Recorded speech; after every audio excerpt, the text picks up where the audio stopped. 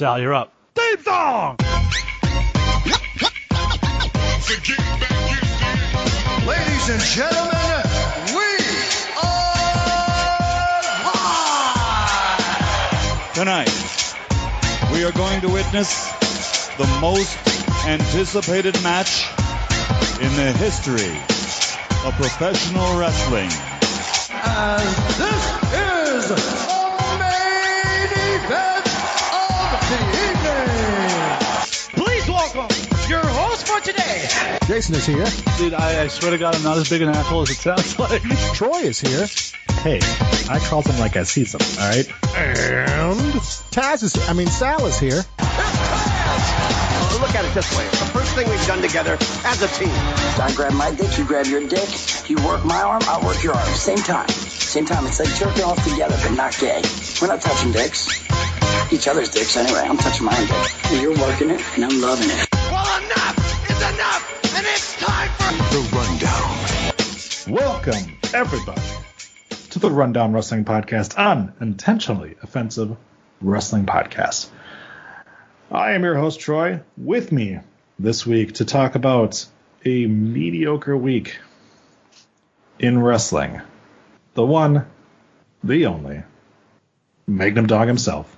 Jason is here. What the fuck's a brother got to do to get future endeavored around here? Because I gotta tell you, if I have to watch much more of this shit, I might, take some actions. There you go. Before we get into who else is joining us, though, Jason, Yeah? why don't you go ahead and tell me what's going on over here? Over where? Over right on the side of your computer. Oh, that would be on our YouTube page where you can be watching us live right now. We have a little chat box. We call it the Smathers Lounge, although that bastard is not in there. John Venrick in the house, though, another one of our supporters. We appreciate it. What's up, John? That box is open. You can pour in your thoughts, your semen, whatever you want to put in there, and we will read it on the show. It's how you interact with us, and we interact with you, all without the chance of getting venereal disease. So, good to know. That's right. And if you do happen to head on over there, go ahead and ask John the perks of being one of our Patreons, because he and our other two patrons got to listen to a very special episode with me and Ginger talked about the very first episode of SmackDown 20 years ago, debuted on UPN. And speaking of my Redbeard brother, Ginger is here. Hey, what's up, you dirty twat waffle lickers? I'm Yeah, with that one. I think now you're trying too hard. Me? Yeah.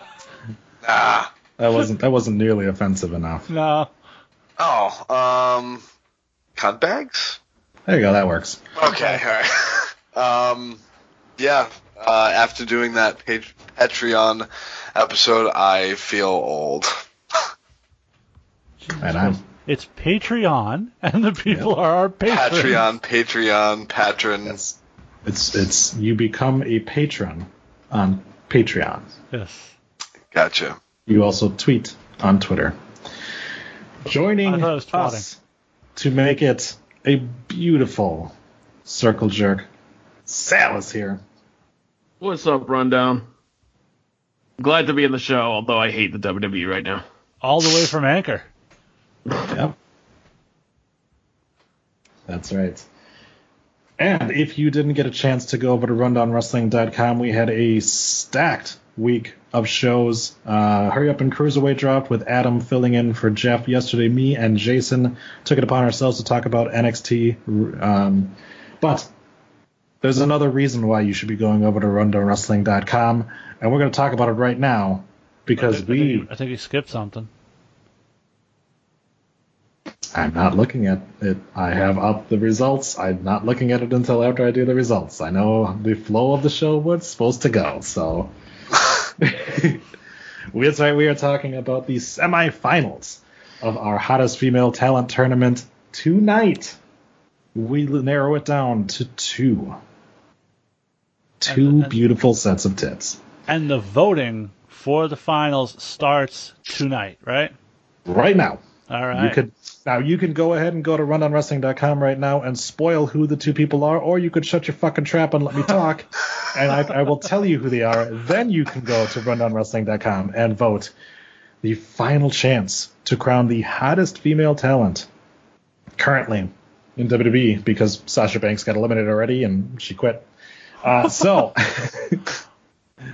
we had just 2 matchups, both sides of the brackets. Our first matchup, the anal princess herself, Paige, took on the goddess Alexa Bliss.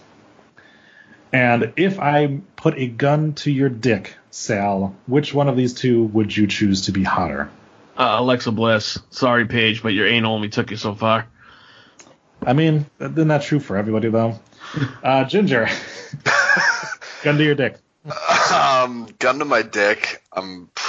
Goddamn, this It's is a tough hard. one because Ginger's been all about the anal chick, but we know he's all about Alexa too. So I went with Alexa. Okay. That was tough. Jason? it's Alexa all the way, especially now that we know she's single. There you go. Well, Paige is single too, isn't she? Who knows how many cocks are just randomly rocketing in and out of her at any given time. Or she could be back with Del Rio. I mean, Who knows? Alexa's single too, and who knows how many cocks have been in and out of that since. I myself, of course, would have gone with Alexa Bliss if this was 2012, though. Different story. With a grand total of 1,631 votes, with a vote of 1,246 to 385. 76% of the votes, Alexa Bliss heads to the finals. Ouch. So, who will be going head-to-head with Little Miss Bliss? Would it be Olivia Morgan, or would it be Peyton Royce? That is the question that I now present to Jason. If we're going by my vote, it would be Peyton Royce.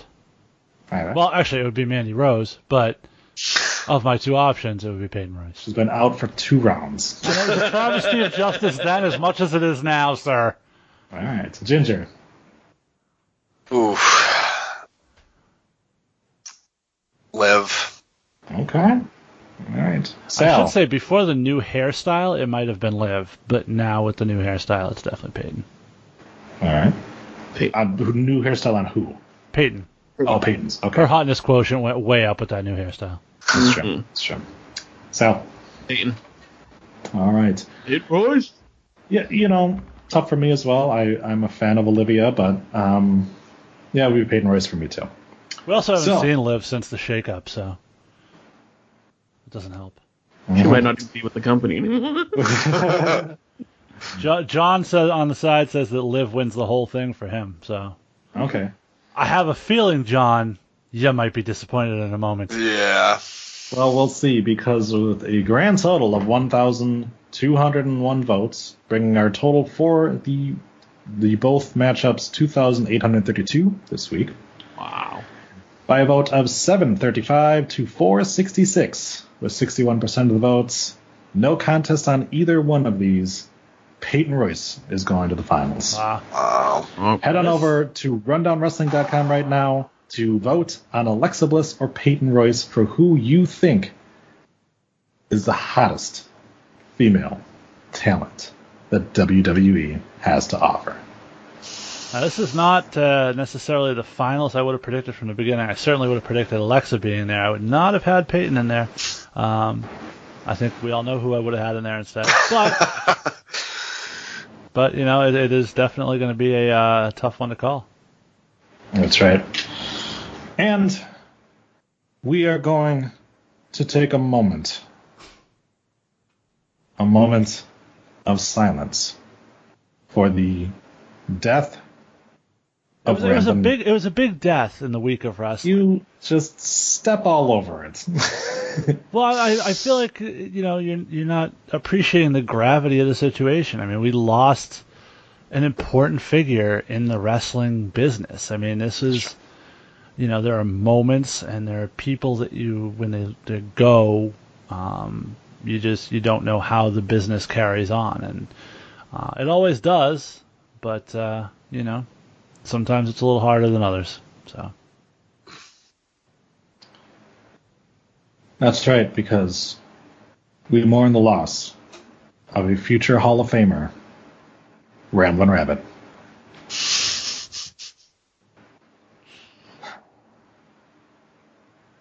It's time. It's time for something that we like to call Yowie Wowie! The perfect 10. A 10! A 10! A fucking 10! And we're going to start the Perfect 10 off this week by talking about Bray Wyatt, because it is time to discuss what we have been getting from Bray Wyatt. So, if you guys recall, I was 100% balls deep on this as soon as we could see it. And everyone else was a little skeptical. So I feel like That's not true. most of the people were a little skeptical on what was going to happen with Bray. But what we have gotten has been pure genius from this man, because we talk about the fact that Ramblin' Rabbit was murdered. Ramblin' Rabbit was the last Bray Wyatt incarnation that we had. That's what that represented, where he was rambling on about nothing.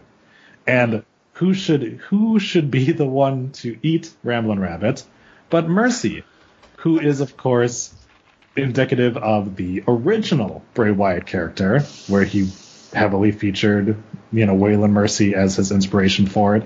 It is dressed similar to him. So we have that. So then we also had word that this past Monday, Bray was supposed to reveal who he's been targeting. Now, that didn't happen, but we'll get there. And Bray has been doing this thing where he has been kind of teasing things on Twitter, discussing the fact that back in 2015, he hid lines in his promos that were out of place for his feud with The Undertaker, but were in place for what was going to be his next feud, and what he claims is now going to be his upcoming feud when he returns to the ring. So we're not going to go through everything that he's been talking about, but needless to say, there's been a lot of speculation going around online on who exactly Bray is going to be going after. And so the thing is, he has an in memory of Ramblin' Rabbit on his Twitter. I just saw that too. So yes, he's been throwing out some of these clues like that, and I believe I know who he's targeting. But I want to see if you guys have a thought. Now, don't elaborate. Just tell me who you think Bray Wyatt is attacking, Sal. Dude, I gotta be honest with you. I have no fucking idea. Perfect. Ginger. I'm with Sal. This one I have no fucking clue. Jason. I'm fucking out. Daniel Bryan. Okay, maybe. Well, think about this for a moment now. So these hidden lines, because he said this was going to be his next feud after The Undertaker, and it's now a current feud that he's going to try to go into. 2015, heading into WrestleMania, he was going against The Undertaker. We had already done the Daniel Bryan feud, but Daniel Bryan was on his way to winning the IC Championship. Now, why was he not able to do this feud in 2015? Could it be that it's because it's when Daniel Bryan had to retire because of his neck? Right.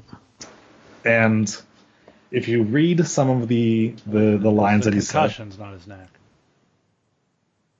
This one was concussions, you're correct. Yeah, it was when he won the IC title, they took him out because of concussions. Because of Sheamus, I believe. It was when he had to retire from in-ring, so he wasn't able to do it. So, obviously they have history, and if you read some of the things, the lines that he said talk about, limbo is not a place for you, which would sort of be, the fact that he was in limbo for a while in his wrestling career. Says things like that I am the Dragon, which obviously Daniel Bryan was the American Dragon. But yeah, that is what I think is a possibility, but we're not sure because it's WWE. It'll probably be Randy Orton. It's pretty clear he's going after Ricky Steamboat. So, but yeah, so the Firefly Funhouse that we've been seeing, obviously he brought up he's brought up a lot of the different things in the past. He painted a picture of Randy burning down his house. He took a chainsaw to his own likeness, that kind of thing. But yeah, I've been enjoying this. It's honestly it's one thing I look forward to. So I want to get your guys' opinion on on the Firefly Funhouse altogether, and as well as where we're going with Bray. Starting with Jason. So I don't know where we're going with Bray. I'm sort of enjoying the ride of not knowing. It's a nice change of pace. But I will say this. I am very much enjoying the Firefly Funhouse skits. And the moment at the end where he's like all happy having a picnic with the kids who are staring off into the distance, completely like nondescript face. Like, it was very sort of creepy, and I like that part of it. I do have a concern that this could be one of those things that they drag out too long and people start to lose interest. You have to hit on this while it's hot.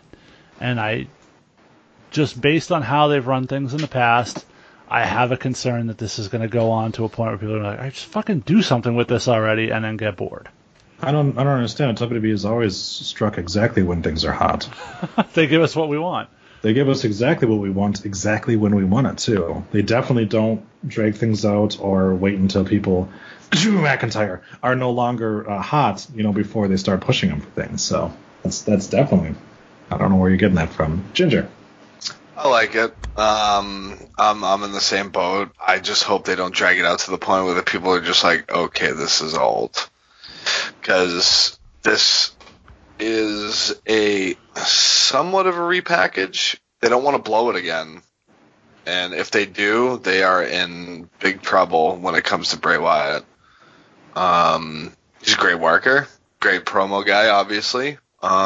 So we'll see where they take it. Let's just pray to the man upstairs or whoever you pray to. Vince? They don't blow it. All right. Sal? I do agree with Jason that the ride has been incredible. This past week, where the buzzard is tearing the rabbit to shreds, and he won't let either of them know. He won't let Bray know, and he won't let Abby the Witch know what he's doing. I thought that was actually hilarious. And then, the creepiness of it at the end, where he's ecstatically happy sitting down the carpet with a bunch of kids who look like their dog just died.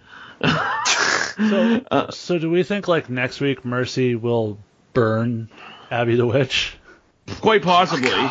But next week there is going to be something, because according to Bray, this coming Monday is when he's going to unveil something. I don't know. If you look at his Twitter, it's obviously very cryptic, but it's his dick. It's going somewhere, and I definitely am enjoying this. So that already happened. Pregnant? I was going to say she's already pregnant. Oh, it's the demon baby. That's what's going to happen. You guys keep talking about Abby who's Abby the Witch? The witch puppet. No, that's Paige. Oh man. No, she's the ass puppet. Different. Yeah, and Paige doesn't have a Creole accent. I don't know. Once you stick something in that ass, all sorts of things start. People start speaking in tongues and shit. You get a lot of baby girl, baby girl, baby girl, baby girl, slower, baby girl. Baby dick. Yeah, so we. Whoa. Did you see Xavier Woods? All right. Yeah, man. Yeah. By the way, Brad Maddox is an asshole, and I cannot believe that he, first of all, that he has admitted half the shit that he has admitted that he likes to do, but also the fact that he has released videos of him jerking off to his own porn videos with Baywatch. You are really fucking conceited. Jason agrees. All right. Moving on. So we're gonna move on from talking about some ass play to talking about an asshole, because Lars Sullivan had a couple of things revealed in terms of not his asshole though. Not his asshole yet. Apparently his posting history on a, of course, bodybuilding website. Which, yeah, the things he was saying, he made a lot of racist remarks. He made a lot of sexist remarks. He made a lot of homophobic remarks. This comes as no surprise that there are people like this in the world and people like this in WWE. We know for a fact that this shit has been going on for a long time. And so WWE was, as we have heard now, aware of these comments made by Lars before hiring him. And he has done his apology tour to different people. And it would appear as though he's not going to face any kind of repercussions currently, which is in line with how things have been, and personally in line with, my opinion on a lot of these things. Whenever somebody digs up, somebody being fucking stupid in the past, I do think that, the court of public opinion is a punishment in itself, because this guy's going to have a hard time now getting over with the crowd that knows that he has said this shit. So, and in the wrestling world, that's death, to just not be able to fans. No, it's a good thing he is a heel. But obviously we've had a couple of different people respond to it. Big E has, kind of mentioned it. A couple other wrestlers have come forward and said that, that yeah, he's apologized for it, but so did Hulk Hogan. So, but again, I don't think he should lose his job because he said some bullshit online or whatever like that, because we don't know if he really means that shit or not, if he was trolling, things like that. You don't fucking know online. We know Hulk Hogan talking to his best friend on camera. Probably he meant what he was saying. But again, Hogan got, lost a lot of money in that deal too. So, so I don't know. What's your opinion on it, Ginger? I hate that people do this. It sucks that you're a public figure and this is going to happen, but it doesn't mean that it doesn't suck for these people. He could. Whoa! I'm sorry. Are we playing the sympathy card for the guy who's posting racist, hateful, homophobic shit on the internet? Nope. Fuck this guy. This is the answer. Agreed. But, God, it's just. Here's the thing. If you don't everything want is retractable online. Why can't people just keep it to themselves? If you don't want this shit coming out, don't be an asshole in the first place and post it. Oh, yeah, exactly. Don't post anything that you'll be fucking embarrassed that comes out if you become a celebrity. That's the fucking answer to it. Yep. So, no, fuck that. No sympathy for this guy, please. Oh, no. See, hey. And that's one of those things that, we've discussed before with some of the sports athletes and stuff like that, where it's like, if your goal is to eventually make it to the big times and be famous, don't give people ammunition. Yeah. This isn't a scenario where Paige had fucking private tapes leaked. Yeah. Or hacked. This is not that. This is a different fucking scenario. This is a person who willfully and purposefully went on the internet and chose to repeatedly engage in multiple types of hate speech. Right. So, in a public forum. So, fuck him. And though WWE says he's apologized to them, there's been no public apology. No. Or acknowledgement of wrongdoing. No, so, and I definitely think there needs to be. There needs to be that sort of public relations tour that you go on when you do dumb shit like this. And yeah, so far we haven't seen it. And so far all he's done is blocked the people who have brought it up to him, right. Which is not a good image to is it him or is it his alter ego social media representative? Oh, yeah. Thankfully, all of us hated this guy previously, right. And now we're just justified in our continued hate. Sorry, and I'm sorry, I did cut Ginger off there. I had to get that out. Go ahead, Ginger. I wasn't defending him at all. That's a bunch of horse crap right there. That is a big old pile of rhinoceros crap. Don't come and say... all that crap, expecting it not to get shoved right back up your ass once you're a known person. Yeah, screw him to the full extent. I think it's going to end up being career suicide for him. Okay. John on the side says it was enough of an issue that he had his account banned on the message board. That is correct. He did. He was reported enough on the message board that his account was banned. So here's the other thing. All of those shitty fucking things that he said and stuff like that is enough where you're just like, you're a fucking idiot. This is a guy who clearly wanted to get into WWE and proceeded to insult a couple of the WWE wrestlers on this website as well. Which to me, like, by all means, the most important thing is the hate speech and things like that.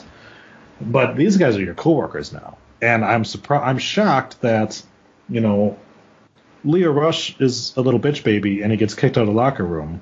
And Lars Sullivan makes fun of fucking AJ Styles' hairstyle. And everyone's fine and fine working with this guy still. So let's also, let's throw on our speculative hats for a moment.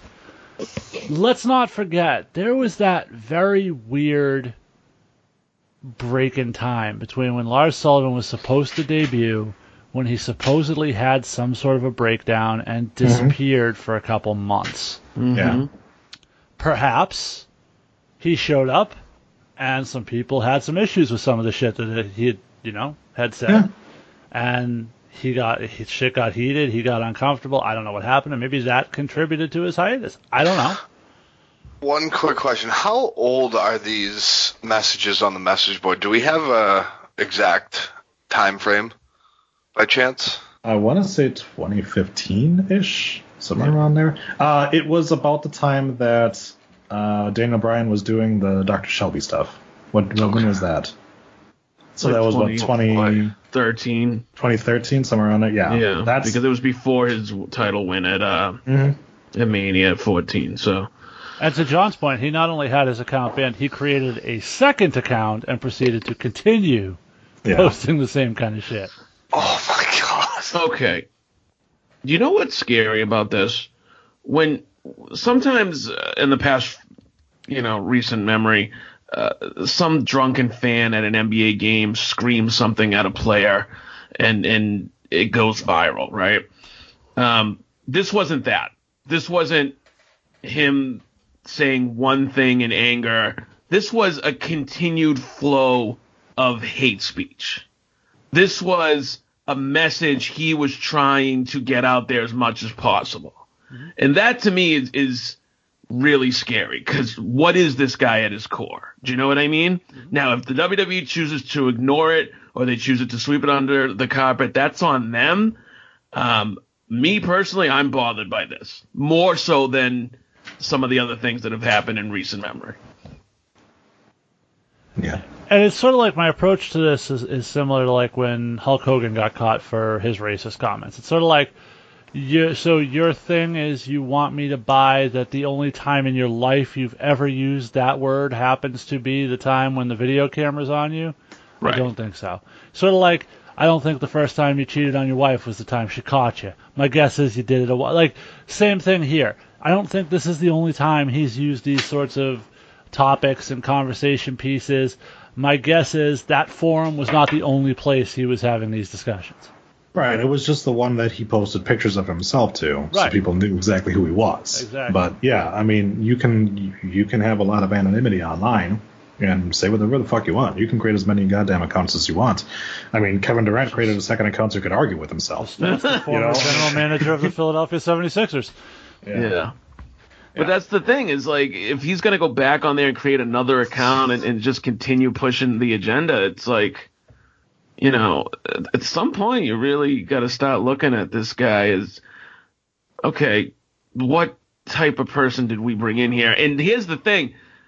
If he has, and we'll never know, if he has apologized to the people in the locker room, if he's been on his best behavior since, then I guess you kind of go forward. But I don't know. Is that culture still going to be there in the locker room? Is he going to be talking behind people's backs to other people there, Yeah, I would assume so. And you have a lot of people back there who are professional enough that they're not going to make it an issue every time they have to work with him. A guy like AJ Styles is a consummate professional. He's not going to sit there. And mind you, AJ Styles is homophobic himself. We have evidence of that in the past. And dude, look it up. No, I know. Ginger made a face like he's never heard that, that AJ No idea. had problems with the gay community. But yeah, it's not going to be an issue for a lot of people now. There are other people who it is going to be an issue for, and they have full right. Anybody in that locker room that's a minority has full right to be, I don't want to work with this fucking guy. I don't anywhere near him. Like that. Any of the women have full right to say, I don't want to be anywhere fucking near him. And of course, he's in a program with R-Truth at the moment. So. Yep. R-Truth, known racist. No, I'm just kidding. I'm kidding. But again, like I said, R-Truth is the kind of guy, clearly, he's been in the WWE for a long time. He is a professional. He will put aside his personal feelings for things, and he will go out there and do his job. Wait a second. That's why Carmella dyed her hair blonde again, so she's Aryan, so he won't mistake her for anything. There you go. Makes sense. There you go. Yep. So, yeah, but again, you also have to look at it from WWE's perspective, and you need to really question them and go, are you okay with this bad publicity? You already have a shit ton of bad publicity from every other fucking corner right now for your ratings. Now you're going to add this to the pile, and you're going to continue to do business again with a guy like this, where not enough time has passed, and he probably should be taken off of TV for at least for a little bit, to let things settle down, because you get into the wrong arena and something might be chanted when he arrives. So just remember that if anything happens, that's on you, WWE, for continuing to doing business with him. Well, here's the other thing, Internet, too. When you absolutely positively have to be a racist when anyone knows. Yep. Here's the other thing, too. Whatever they decide to do with him storyline-wise going forward, especially if they push him to a title, people are always going to go back to this. If they ever had plans of making him WWE champion, which, okay, I get it. He's not really. You're pushing it a little bit there. I get it, but you know what I mean. Even if he's in a high-profile program, they're going to be like, this guy, the racist guy. It's not going to go away as far as the internet goes. Oh God, no. Yeah, you look at the Briscoes over in ROH. Those are two guys that people know. There have been some things said, and it's the reason why they probably can only work in ROH, because they have burned a lot of bridges, and they're a little too hot to handle on things. So it's the same kind of thing like that, where it's like there are people that'll look past it and go, oh, they're entertaining, but there are other people like me who watch them and go, you guys are pieces of shit, and I don't want you to win 25 fucking titles, but it's ROH, so who gives a shit? John on the side said he is sufficiently non-entertaining to a degree that I find myself in the awkward position of wanting R-Truth to win a feud. Good on you, John. So we are going to go from that piece of shit to wild card, bitches. Bitches. So on Monday, we had word that Roman Reigns was going to be arriving on Raw, and he did so, and then he was followed over on Raw by a few other Raw superstars. Now, we had Vince McMahon in the ring, and McMahon said, I got an idea. It's a wild card. So he said, and I quote, maybe 3 people from one show can show up on a rival brand. That's 1, 2, 3. 3 people, he said. By the time Raw went off the air, 5 people had shown up in SmackDown on Raw.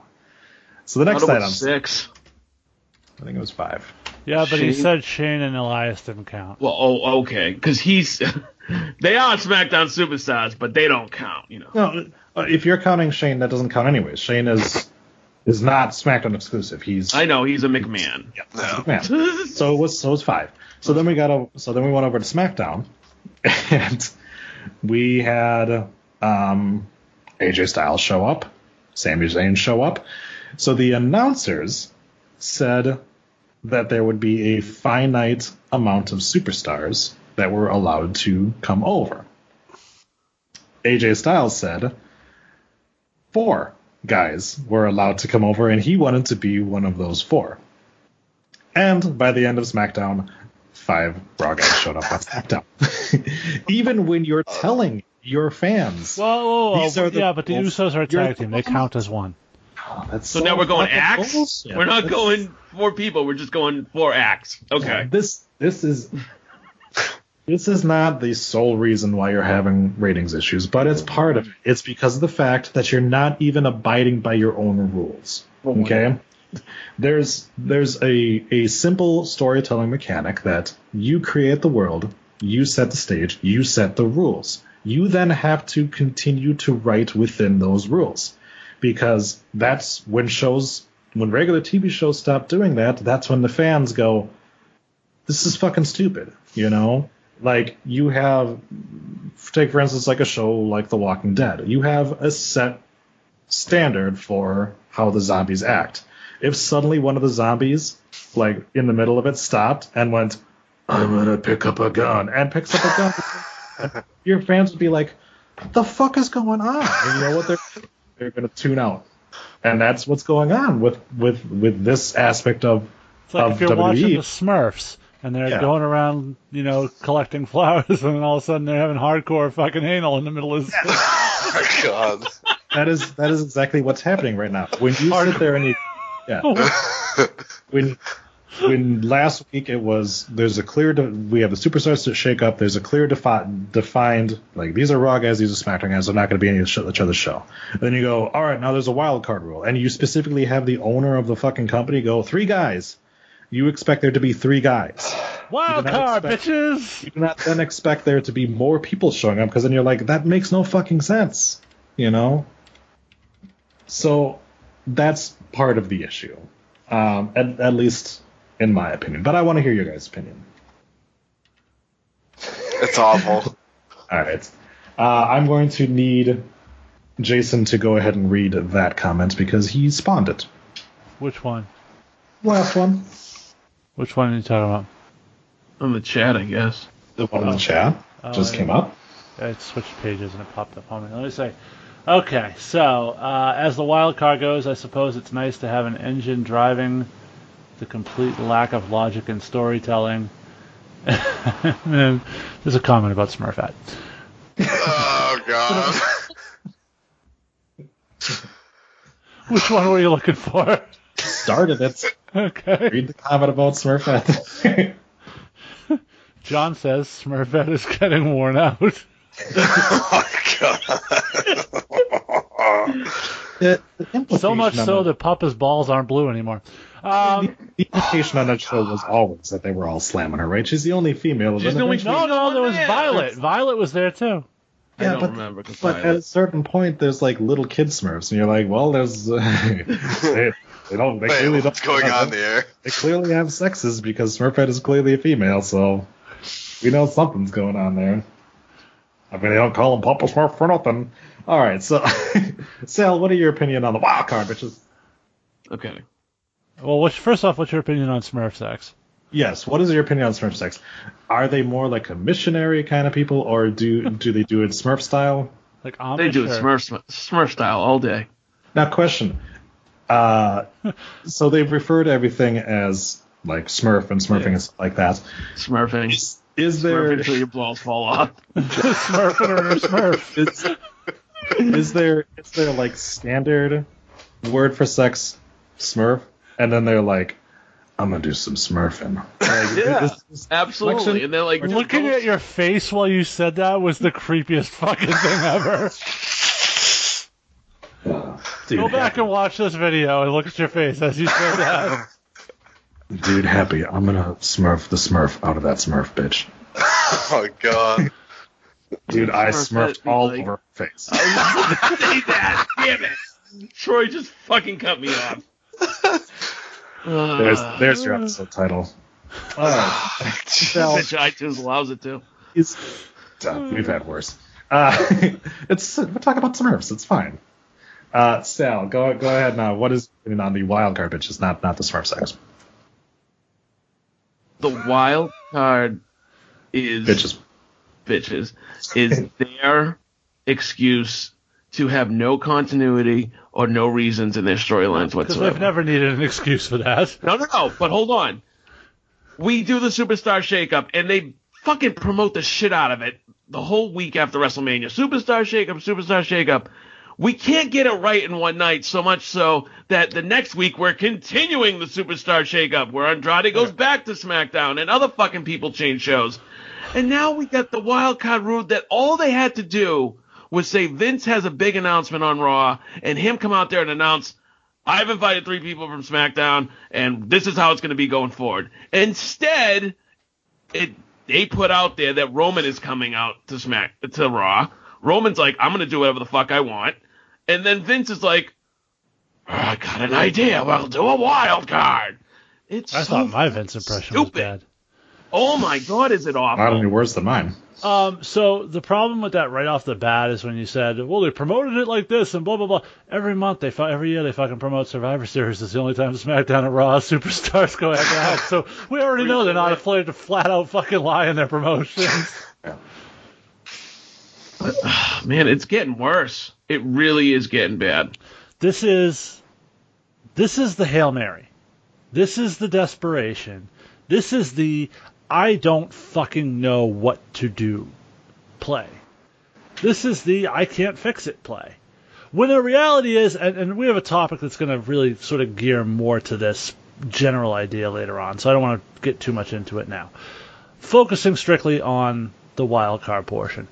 It is the biggest cop-out in recent memory, put it that way. This is and it goes back to, supposedly if you believe what the reports are, this goes back to NBC and Fox being upset, wanting more star power on their shows. But the problem is not where the stars are. The problem is not creating new stars. Yeah. That's the fucking issue. Not having enough big stars that you can do a brand split successfully and still have enough star power on both shows.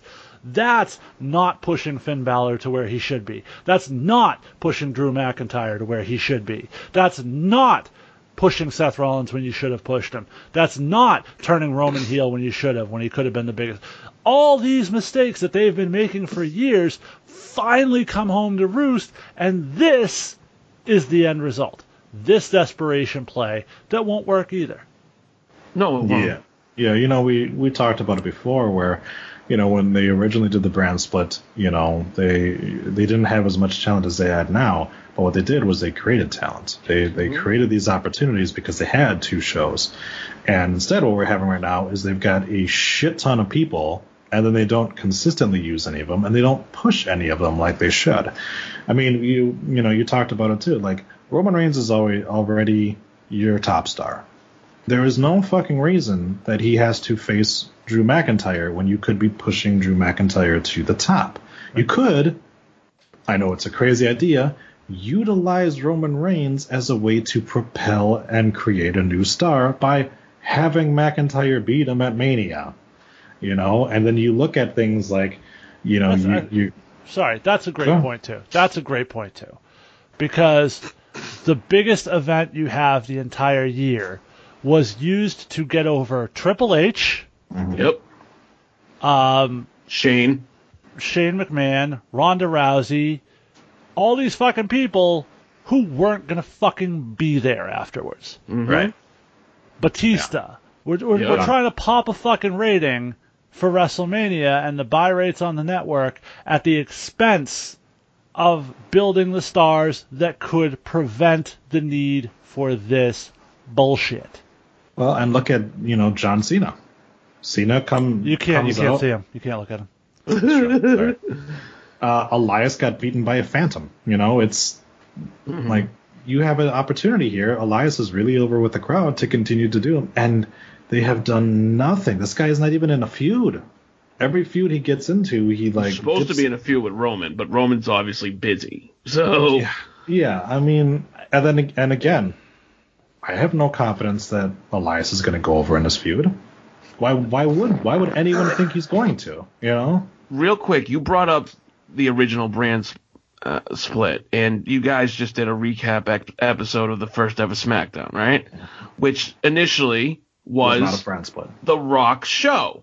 SmackDown was The Rock show, and then when they did do the brand split, Rock was on SmackDown, Stone Cold was on Raw, Triple H was on Raw, and they developed Batista to be the SmackDown face and John Cena to be the Raw face after 2005. These were guys that were not main event players when they started the brand split in 2002, but they made them that. And they have done none of that. I mean, yeah, AJ Styles. This is the house that AJ Styles built. Fine. If you wanted AJ for the past couple of years as the face of SmackDown, I guess it worked. But not really. No, I'd say that worked well. As far as, elevating him to, a Cena Rock level? No, because they didn't fucking go all out with that push. Yeah. But he was the face of SmackDown. I think there's no really denying that. But the problem is they continue to promote him as the champion of the B show. Yeah. And he wasn't main eventing pay-per-views like he should have been, despite the fact that his matches were often the better ones on the show. That's true. Wow, if you look at the original draft lottery, this is amazing. Some of the selections. I know Vince made Rock #1 overall pick. Yeah, I mean, The Rock around Undertaker to Raw. Yep. NWO to Raw. Chris Benoit to SmackDown. That wound up being a really good pick. Hulk Hogan to SmackDown. Rob Van Dam to Raw. I mean, but they tried, Billy and Chuck over on SmackDown. They also broke up the Dudley Boys during this. But, great idea. Worked. Well, see, you know what? That's the other thing. So I just reviewed 26 for WrestleMania Salvation, right? And they were able to do Batista versus Cena. Really for the first time ever. Because for 5 years, those guys were on separate shows. Yeah. You don't have that anymore. You have literally burned through every possible combination on your roster. No, it's not true. If you keep these guys separate and individual to their brands, you'll be fine. Well, not with the all wild you have card. to do. The wild card just ruined all that. Well, exactly. And that's kind of what we're all kind of saying right now. You can't keep going back and forth with this. Where the fuck is Samoa Joe every week? Where the fuck is Andrade every week? Why are we fucking watching... He's inside of Charlotte. Why are we watching Finn Balor in fucking Vacation? Why are we seeing all these people doing everything except fucking wrestling? Because it's entertainment. And I have a little rant to get into when we get into that 9th topic down there. I don't want to get too much... I don't want to burn too much of my ammunition here. But that's a huge part of this. Huge part of this. Those guys are capable of being top performers on these brands. But you have to make the crowd care. You have to invest the time for the crowd to invest their interest. And that hasn't happened. Yeah. I appreciate, WWE trying to, to hire a diverse range of people, but I don't understand hiring a continuity manager with Alzheimer's. It doesn't, it's a good PR story, but, the job still's got to get done, so. But speaking of making top stars, let's go ahead and talk about WWE's top heel, Shane McMahon. Before we jump into that, Ginger, I know me and Jason kind of went back and forth a little bit. Did you have anything to add about the wild card?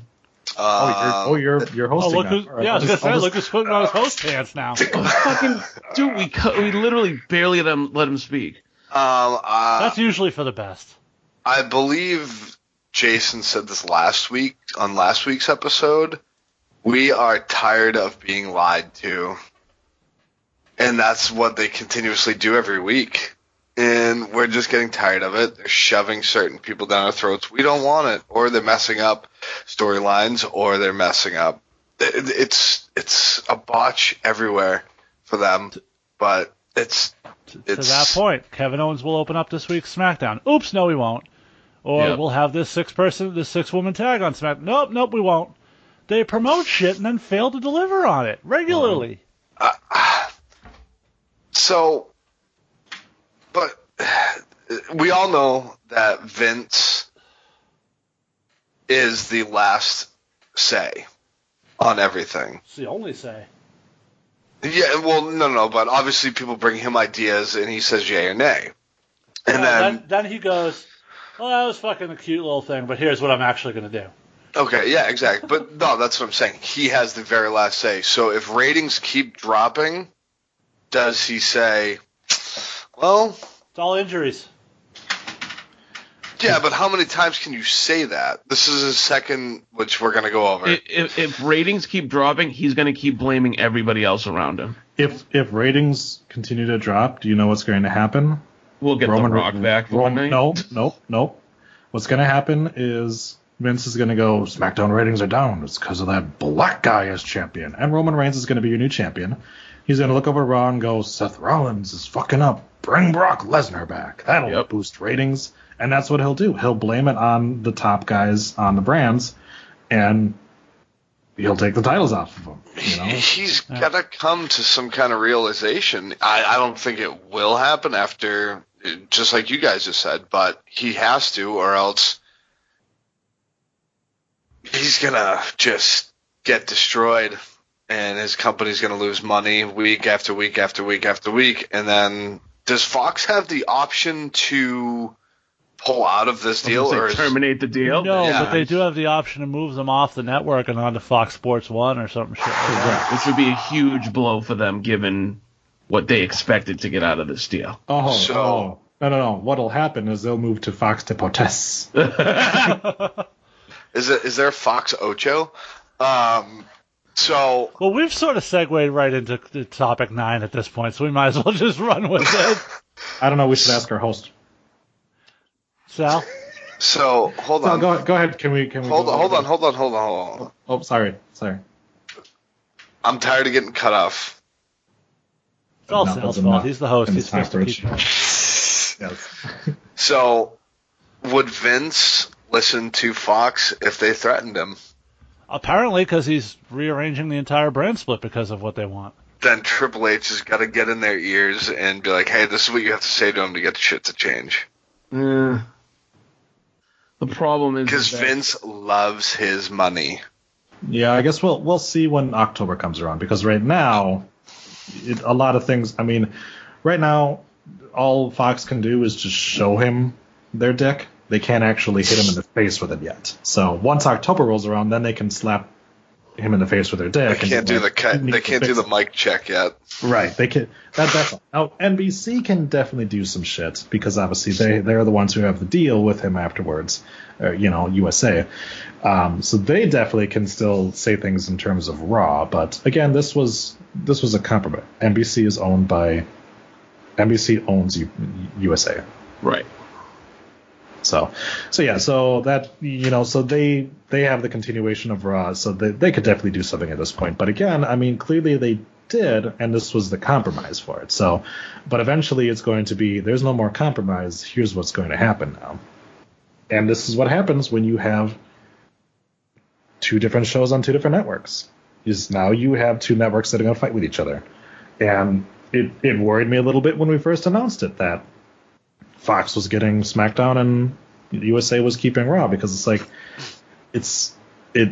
it puts them in a shitty position that they put themselves into, where instead they could have taken both shows over to Fox and only had to deal with one network, and then you don't have this thing here where you've got one network saying we want Roman Reigns, and the network going saying you don't have any stars, give us Roman Reigns, why would we take him off the show? Right.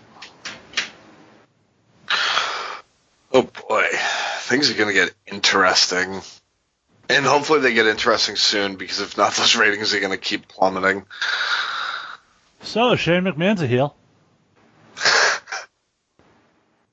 I'm not saying anything because I'm not hosting anymore. Sal, can you get this shit under control, dude? No, you totally are. So, cut that shit out. Oh, okay. All right. So Shane McMahon is the top heel right now. Which is a bad thing, because he's not an everyday wrestler, and he shouldn't be an everyday personality. We don't, like, the last time we had shitty fucking ratings, guess what was going on? Heel authority figures. Mm-hmm. That was the Triple H and Stephanie regime. This is not what we need. We don't need heel authority figures right now. Personally, we don't need any fucking authority figures at this point. Certainly not if their name's McMahon. Yeah, exactly. Like, it's been done. You have all of this fucking talent. People were enjoying Paige as your GM. You know, Raw had its issues, but that's because it's Raw. You know, they couldn't find a fucking GM that worked. Even Baron Corbin, I would take over having the McMahon show up and stumble their way through fucking promos at this point.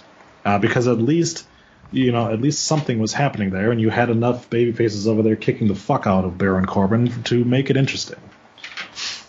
So Jason, your thoughts on why Shane McMahon is your top heel in 2019? Because of his last name. I mean, let me preface it by saying I think Shane's doing great work as a heel.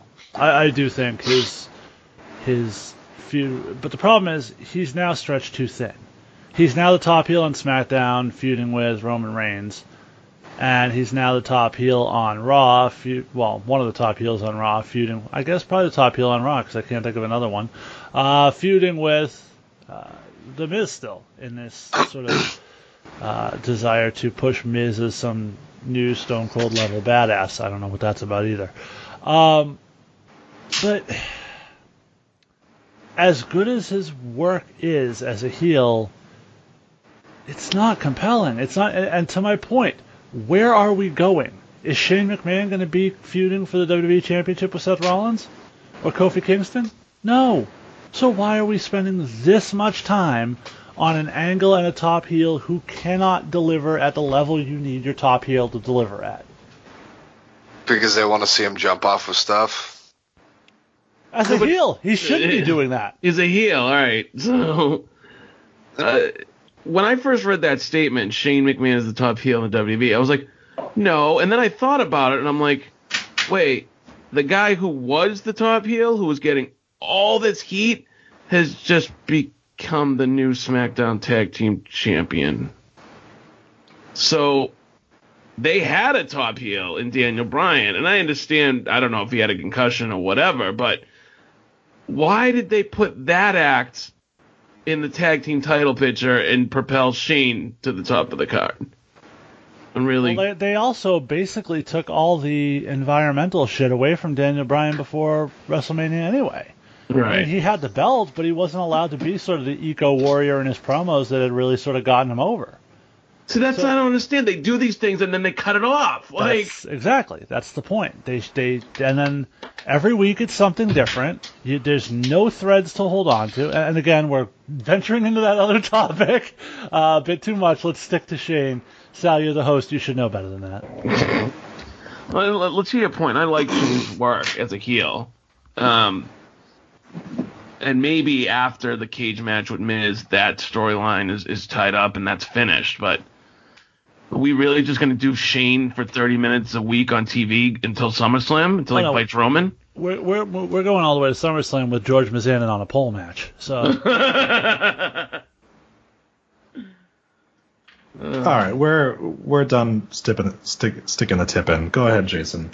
Vince told the investors that the time missed by Roman Reigns, AJ Styles, and Seth Rollins is responsible for the ratings dip, and their reaction to the ratings dip was to no longer put YouTube clips from Raw or SmackDown on the show while the show is still going on. It is so instead of improving the product, they instead decided to try to eliminate one of the sources of people watching wrestling other than on TV. So, clearly, he's refusing to admit what the real problem is, or doesn't know what the real problem is. So, all of us are going to take a little step back, and we're going to let Jason unzip his pants and slap that big meaty dong, because he has something to say. Jason. I didn't prepare anything for this. Go play some air hockey. Yeah. Dead air doesn't work very good on the podcast, Mr. President. Is there a better example of how clueless this man is to what is actually going on around him? He cannot fathom the notion that the reason that the company's having problems with fans is him. They don't have these problems down with NXT. The NXT house shows sell out. NXT merch moves great. NXT has good ratings in terms of views on the network at least, and Hulu views too. But Raw continues to go down. SmackDown continues to go down. Merch sales down. House show business is almost non-existent at this point. Hell, they can't even sell out Raws and SmackDowns anymore. And the question then becomes why? Because I've never seen a billionaire or a person who owns such a large business be so obstinate to what their fans are telling them, what their paying customers are telling them they want, in one loud, clear voice. And I'm not talking about recent. I'm not talking about in distant past. I'm talking about very fucking recently. Seth Rollins has this shitty fucking slogan of "Burn it down," and we all mocked it when he started doing it, and it got over. But why did it get over? Did it get over because all of a sudden people thought it was really fucking cool? No. It got over because at the same time they were trying to push it, Seth was going out week after fucking week and tearing it up in the fucking ring. Whether it was great matches with McIntyre, whether it was great matches in those gauntlet matches, doesn't matter. Whoever you put him in the fucking ring with during that run, you were giving him 30, 40 minutes to go out there and make fucking magic, and he was delivering it. That is when the fans started chanting "Burn it down." That is when Seth got over. And then they put him in this feud with Dean that was hot as shit. But rather than just allowing them to go out there and make magic, no, we can't do that. No, Dean has to put on a fucking gas mask and accuse the fans of smelling and being awful. Because that's what fucking heels do, pal. No, not in 2019. It's not Vince. No. And Kofi Kingston, perhaps the biggest pop in WrestleMania. Was it because after 11 years, all of a sudden people just recently decided that they loved Kofi Kingston? No. Vince. It came on the heels of some tremendous wrestling performances in the ring, where there was drama and suspense, and the matches were fantastic. And then the crowd fell in love with Kofi again. The key is right in front of your face, Vince, and it's the thing you used to do better than anyone else in the world, and for some reason you became so goddamn corporate that you forgot what it is that has made people love your product. The wrestling. And at some point, the W in your logo became the dirty word, and we focused only on the E.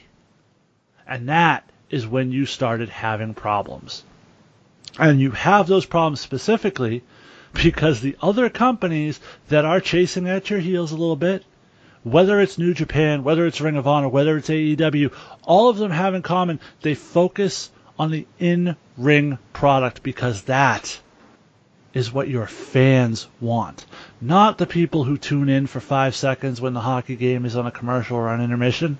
No. Your fans who show up at house shows, who bring signs, who buy merch, who have WWE Network subscriptions. The people that you show on a week after week basis that you don't give a shit about what they want, about what they think, or about showing them the respect of even putting in a minimal effort to have any continuity on your show. And then you're going to sit there and tell us, well, it's just because guys are injured. Vince made an empire. But right now, the emperor has no clothes. And the problem is he's surrounded himself with a bunch of people who don't want to tell him he's naked.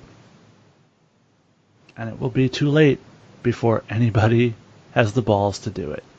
Because in 2019, the biggest and only problem that the WWE has is not the performers.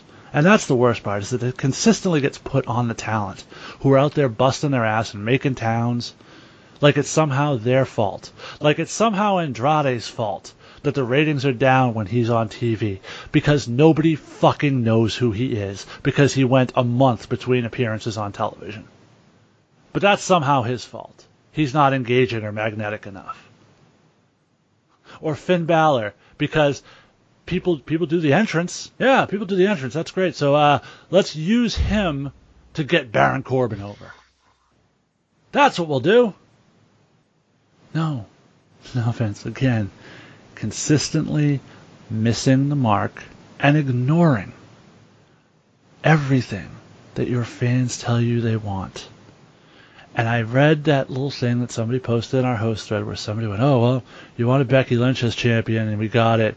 You wanted blah, blah, blah. And well, maybe the problem's just you because you're getting what you want. No. I'm not getting what I want. Because, I wanted Becky Lynch as champion, but I wanted it with a decent, compelling story that didn't insult my intelligence. And I didn't get that. The best story leading into WrestleMania was Kofi Kingston, and that was because it was a goddamned accident. It was not their plan. It was the one they had to do on the fly. And that's why it was the only good one on the show. It's very simple. Very simple. And I am not going to sit here and pretend that Vince is not a pioneer and a trailblazer, and that what we watched today and the successes that they've had aren't due 100% to that man, because they are. But the thing is, everybody loses their fastball. Every great pitcher. I don't care if it's Nolan Ryan. I don't care who your favorite pitcher is. They lose their fastball. Every great basketball player loses his jump shot. Eventually, you get to a point where you just can't do it anymore. And when I watched Monday Night Raw, and I saw perhaps the greatest two tag teams this company's had in the last decade do a segment about sweaty balls, I don't even know what to tell you. Because as great as, and we all talk about fuck the revival, that whole thing is making the Usos even obnoxious and annoying. They are managing to ruin both of them by doing that. You've got talent at a record-setting clip saying, I don't want to fucking work here anymore. Growing up in the 90s and the 2000s, can you imagine a talent saying, I'd rather go work the indies than work for WWE? Because that's what's fucking happening. Because they're not being creatively fulfilled. Because this product, creatively, is shit. And there is only one person to answer for the creative direction of this company. And it's the only fucking person that won't take any blame for it.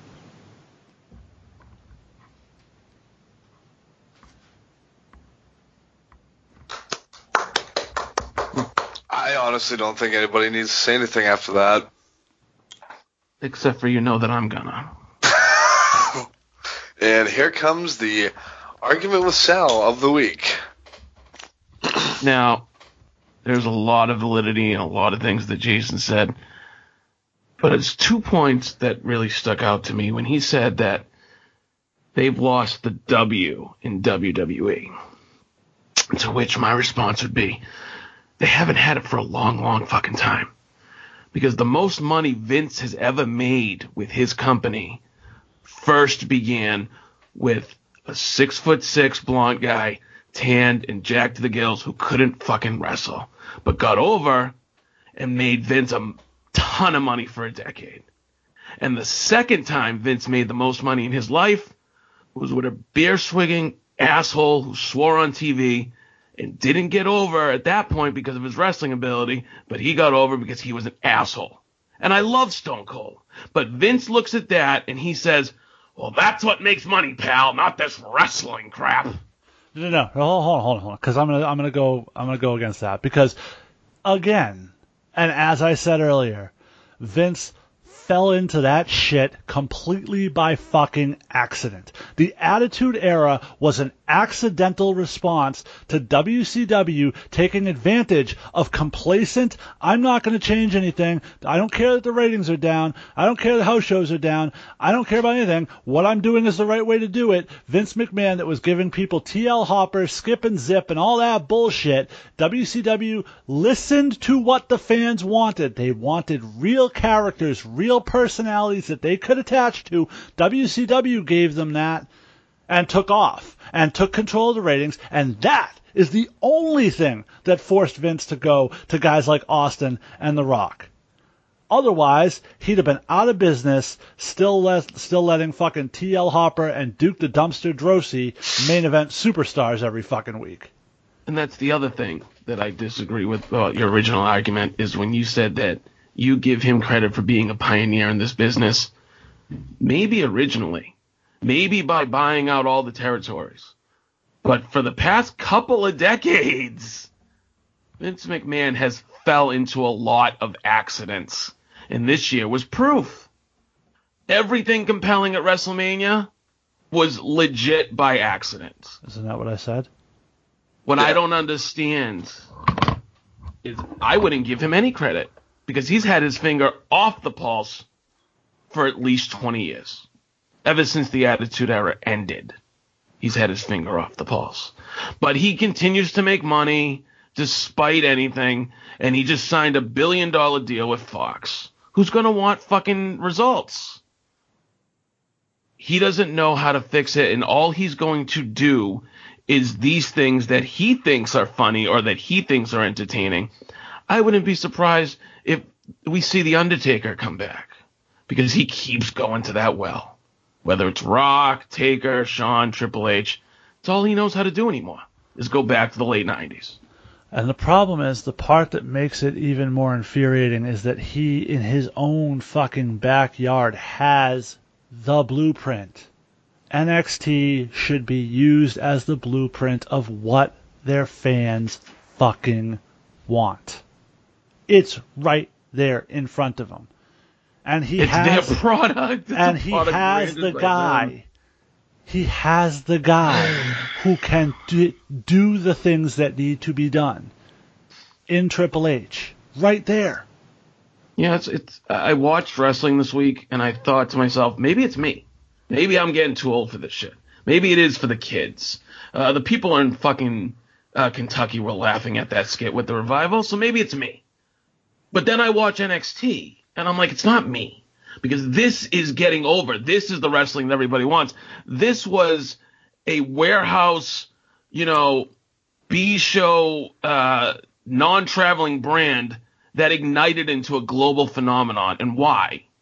Triple H didn't have one star that he latched onto. No. Every time somebody came through there, he made them a big deal, and he put on the best matches. Every fucking takeover, we say, that was the best takeover we've ever seen.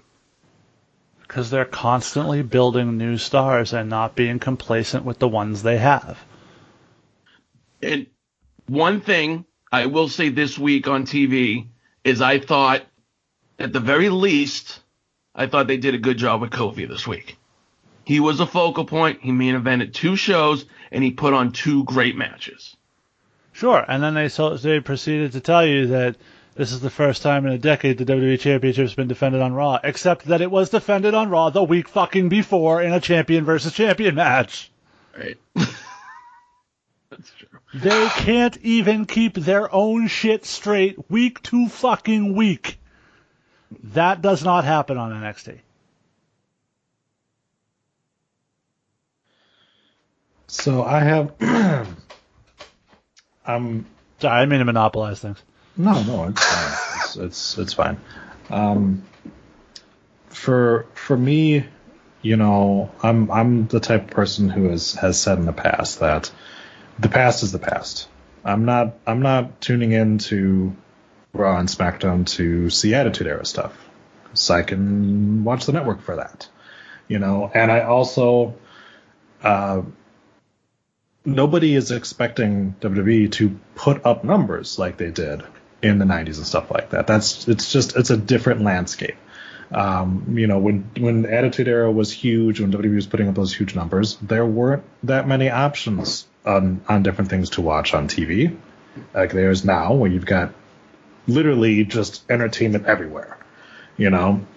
What we are seeing with WWE right now is that they're not able to even keep their own baseline, and that's where the issues are coming from with the ratings, because their baseline right now is 2 million. They should have in ratings over 2 million, and they don't have that right now. SmackDown continues to be under that.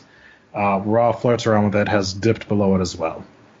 So, and I kind of mentioned it that, guys like us, we're not the issue. We're not the ones who are turning off the TV. And the product is not 100% bad. If it was 100% bad, we'd stop watching. There are still good aspects of it. The problem is that they haven't been able to put even 2 solid hours of entertainment in front of you. Right. And when I watch regular television, that does like an hour-long episode or like that, I expect to be entertained for that entire hour, even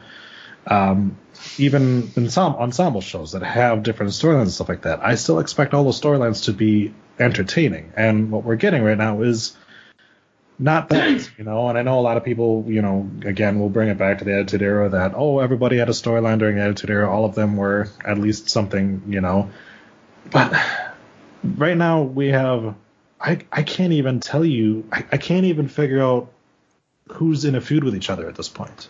I'm so fucking confused on even that. You've got Becky Lynch has 2 feuds going on at once right now. You got, Kofi Kingston is kind of feuding with Seth, and then kind of feuding with Kevin Owens, and apparently now feuding with Sami. It's just, it's too much. And, this whole them going back and forth on different shows and stuff like that, I get what you're trying to do there, but it's confusing to me. Mm-hmm. All I want to see is, consistent storylines. And we completely removed Kevin Owens this week. Why? So that Kofi could have a match with AJ Styles and Sami, which I love all 3 of those people. I love Kevin Owens too. And he didn't even get involved with this. He literally started the show, not started the show, but had a point of the show where he said, I'm not going to be here. That's not progressing your feud at all. And you didn't have Kofi Kingston's even mention, hey, that big fat guy, I'm not fighting him this week because I got to fight you. But at least I'm mentioning him, so you could have had Owens on commentary for the fucking match. You could have had him interfering. At least it had been something. And that's the problem is this shit going back and forth here, you're not even maintaining your own storylines. And like I said, to me, I'm just fucking confused. I don't know who's pissed off at each other anymore. We got faces fighting faces left and right. You got heels fighting heels. It's just a clusterfuck. And me and Jason watched NXT, and it was a mediocre episode. There wasn't much going on. They didn't really have any progression on storylines or stuff like that. They had a great fucking main event, which was awesome, and we had a continuation of a storyline with the Undisputed Era. That's awesome. And, they're going to have a bad episode every once in a while because you got to set shit up, But I'm going to come back and watch next week now, not because I have to do a podcast on it, but because there's a bunch of things right now that I know they're building towards. Don't know what's going on with the tag team division, but that's a whole other thing.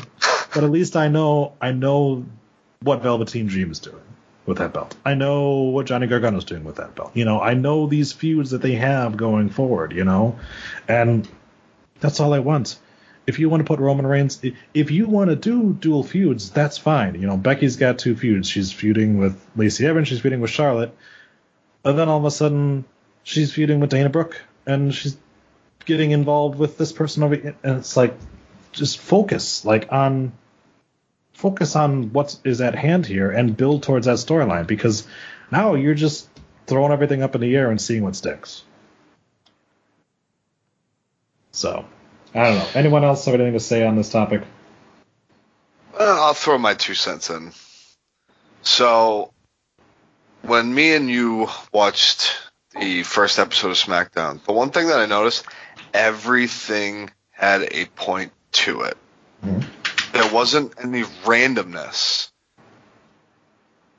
And that's kind of what's missing now is they just throw some pointless match together and nothing comes of it. It's just like, that's it. It does, nothing hooks you anymore. There's no setup, there's no build, there's no follow-through. Exactly. So when it was a stupid feud, but it still had a story that we watched, was Al Snow and Big Boss Man. Stupid, but it had a point. So, and they swung and they missed on that in the end. They tried to do a Kennel from Hell match that... No, those two didn't click well. That was the issue. Their matches were just...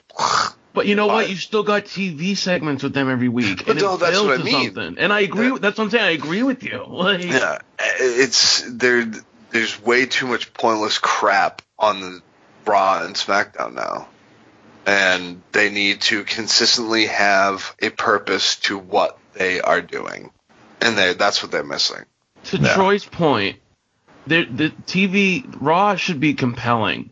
I should look forward to watch Raw like I used to. I shouldn't feel like, oh, I have to watch Raw tonight. That's awful. It's an awful way to have a TV show. Well, and, bringing it back to NXT again, we're okay if we don't see Johnny Gargano, as long as what we see instead of him has a point, is entertaining, and makes sense. And right now we are trying to get as many people on both shows as possible because we think that's going to pop the ratings, stuff like that. But if you took the time and focus, like, they completely forgot women's wrestling existed this week. Both shows, they just pushed them aside. They got a little bit of time on both of them, but it was like there was the old days again, where it's like, we're going to focus on the men and the women can, you got your little time over there, and I know that in Vince's mind, that's part of the reason why WrestleMania didn't work in his mind, is because the women main evented it. And that's why the build to it, but the lack of excitement for the build to it was your fault, because that storyline was a fucking mess. You had a goddamn fucking car crash that involved an actual car crash. So do y'all remember when we were having this discussion about the women headlining WrestleMania, and I repeatedly said that if Ronda Rousey's not there, that shit doesn't happen? Yeah. And some people chose to argue with me. Well, Ronda Rousey's gone, and women's wrestling is back to being secondary. Coincidence. Do not be shocked if they curtain jerk Money in the Bank just to get it over with. Well, to be fair, Becky has 2 matches, so one will go on earlier. Oh, sorry, I was talking about the Money in the Bank match. Oh, the women's Money in the Bank? Yeah. Well, they always space those 2 out too. I mean, they're gonna put go early, one will go later. Well, we'll see which one goes longer. Let's put it that way. Well, I mean, look at the talent in one of them. You got Naomi, Dana Brooke, Natalya. I mean, how long do you want those girls to go, really? Well, and again, that's their fault because they have better options that they can put in there. Like, yeah. By the way, Dana Brooke looking like a snack on Raw, but just had to point that out. So, we talked about how, the Vince's revolutionary idea of the Attitude Era saved the WWE from extinction. We're kind of hoping that AEW coming to the forefront, having a major deal, will spark a similar reaction, and WWE will do something to, at least turn things around. Or WWE will be the one that goes away and AEW takes that spot. But the problem is, who's the Vince Russo? Because for all, and it's really cute and clever to have all these stories of Cody. No, you're missing my point. Yeah. What we always hear is that, and it's the WWE's way of sort of denigrating the contributions of Vince Russo, and anybody who's listening to the show knows I'm not a huge fan of Vince Russo, but I will say this. His contributions are constantly negated by WWE, rewriting history, and, well, yeah, blah, blah, blah, but he had Vince as a filter, and look what happened when he didn't have Vince as a filter, and blah, blah, blah. But that's the thing. Vince is fine in a role as a filter, but he's not a filter. He's the only voice. There is no filter for Vince. So everything Vince thinks is a good idea goes to air. And that's what's killing this company. Vince needs a filter. There's only 2 people that can be that filter, and that's his son-in-law and his daughter. I was hoping Bruce Pritchard would fill some of that role, but it seemed like that was going to happen, but obviously it didn't. So that was me segueing in to our next topic. Discussing, is WWE helping AEW more than AEW is even helping themselves? Possibly by default. Absolutely. Yeah. 100%. Not even debatable. It's one of those cases where it feels like, WWE is like saying to their fans, look, please don't cheat on us. Like, don't do that. Why would you do that? But then they're also like beating their wife. And of course the wife is gonna go, well, now I'm gonna go fucking cheat on you. Like, they're pushing their fans away from them. Mm-hmm. And we know right around the corner we've got a huge opportunity for a brand new show and a new alternative to WWE coming up, and which is built almost entirely on social media engagement and hearing and listening to the fans. Right, exactly. And giving the creative minds of their workers an opportunity to use their creative ability. Right. And so now you're sitting here and WWE could be using this run up to October, this run up to their new fucking platform on Fox, as an opportunity to take some chances, because once AEW is there, you might not be able to take as many wild swings as you can right now. Because if you take a wild swing on something in October and it doesn't work out very well, your fans might find a brand new fucking home and not come back. That was the problem with WCW. When WCW started to gain traction, they started taking some opportunities, and like you said, WWE was, nope, we're not going to do any fucking wild swings. We're going to, it's business as usual. And they got fucking reamed by WCW because WCW was doing different shit. And obviously we know how it eventually ended, but that was because WWE finally was forced to take those wild swings. Whereas right now, they could just do it. Just fucking do it. Like, it was also because WCW got bought out by AOL Time Warner and then had to present their show in a completely different fashion, which was the, disgusting, awful days of Nitro. And that being said, when they go to Fox, is there a chance this product actually gets worse? No, I think with Fox has specifically, at least from what we've been hearing, it sounds like Fox has their own idea for things, and their idea for things is to be edgier, and they would like WWE to not be as PG, because you're going prime time, and nowadays, like, you cannot turn on Fox at 7:00 at any night and watch a show that's PG. You're just not going to see it. Okay, all of their shows are PG-13 or TV-14 is what they would be considered, or TVMA.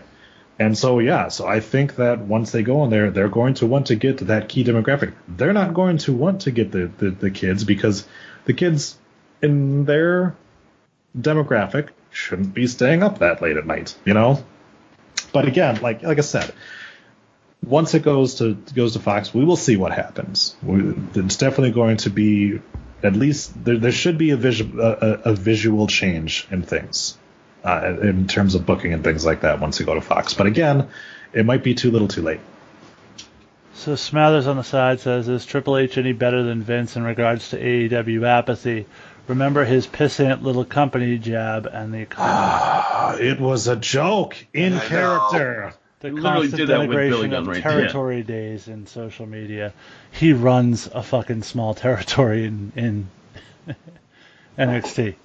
So of course Triple H is aware of AEW. Again, it was a joke in character. Right. Okay? The pissant commented like that. Triple H speaking in Vince McMahon's voice when he basically made the joke. Exactly. Yeah. I love that people blowing that out of proportion. Yeah. He is concerned about it. I guarantee you, he has daily meetings with Vince going, dude, we need to do something because this company is coming our way. Besides, Cody already took a shot back. So to the point of the original question about is WWE helping AEW more than AEW is, the answer is 100% unequivocally, without a doubt, yes. And I can give you the most crystal clear example of that just from this past Monday. Because if you're a fan, like a lot of us are, of the Revival, and you watch what happens to them, and then you go on the internet, what is the thing people are constantly saying about the Revival? I can't wait till they get out of there and they can go to AEW, where they'll be used. AEW, AEW, AEW. Their treatment of their talent is leading people to basically give free advertisement all over social media for AEW. Yeah. And I don't know if you guys heard about this, but apparently while this segment was going on, there was a small pocket of AEW chants in the arena while Raw was being taped. Was there really? Yes. Oh my god. So absolutely, this type of booking, this type of storytelling, this just complete bullshit that Vince McMahon's, because he's 73 years old and he still thinks gay jokes and locker room humor is what's going to get over, he's providing them all the free advertising they want. Yeah, let's not forget that every single WWE wrestler that has an expiring contract, instantly they're AEW bound. Every single wrestler that's disgruntled, there are stories left and right on the internet, AEW bound, that they're going to get signed by AEW. AEW wants this guy. AEW themselves has said they're at capacity with their roster. Pretty much, yeah. They're not signing any of these guys now. Somewhere down the line, at capacity on paper is one thing. If Sasha Banks were to become a free agent, they're gonna fucking sign Sasha Banks. Oh yeah, right. If it's a top talent, obviously they're gonna fucking scoop him right up. Right. Yeah, I mean, obviously right now everyone's John Moxley's going to AEW. Well, it's probably not. But it's the free advertising. Again, like Jason said, I can type in Dean Ambrose and I guarantee you there's a bunch of fucking stories right at the top of Google where it says those fucking AEW on every single one of them. So, Sal. Yeah. What are we going to next, host? Well, you brought up the Revival, right? Yeah. Let's talk about the Revival. Thank God you're here to steer this ship, Sal. I know, right? Without you, it would be lost. It'd be like when Adam ran the show. Adam, who didn't even remember he was hosting half the time. He remembered. He just didn't like the fact that we didn't follow his plan. You need to remember that for the Adam, I love you. For the longest time, me and Andy continually tried to throw the show off the rails as much as possible, just for Adam's facial reactions. All right, so kudos to him. We probably burned him out. So possibly. Yeah. Plus, this show will be posted on the website tomorrow, so it's completely different. Okay, so we obviously we've talked a little bit about the Revival. The story came out from Tuna Meltzer saying that WWE is trying to devalue them before they leave. They're leaving in a year. I don't think they're trying to devalue them before they leave. I think that they think this is getting the Revival over. That this is Vince's idea of if you're going to devalue them, you just don't use them. Right. Because you've got Luke Harper sitting there and not on TV. That's devaluing him. People forget if you're not there. No. And again, like I said, they're not going to devalue guys that are there for another year. If they were like the Club, who's leaving come October, then I could maybe see that being the case. So, of course, Tuna Meltzer is always going to say shit like this, and because he loves to say that the WWE is petty. And they are, but not about everything. No. Again, Vince thinks this is good. Vince thinks that the Usos Revival in the storyline is awesome television. It's amazing because he probably thinks this is getting the Usos over too. People are gonna think those Usos are so funny, pal. This shit is fucking It is beyond cartoonish. When that segment was going on, it made me, and I'm sure a lot of people question, why do I still fucking watch this shit? And then they didn't even, like, hint at it. They legit shoved it in your face for about 10 minutes. To the point where you really just wanted to shut it off. And I mean the whole fucking program, not just that segment. It was awful. And what purpose? What, the Revival has itchy balls? Like, that's the purpose? We gonna chant that next time on Raw?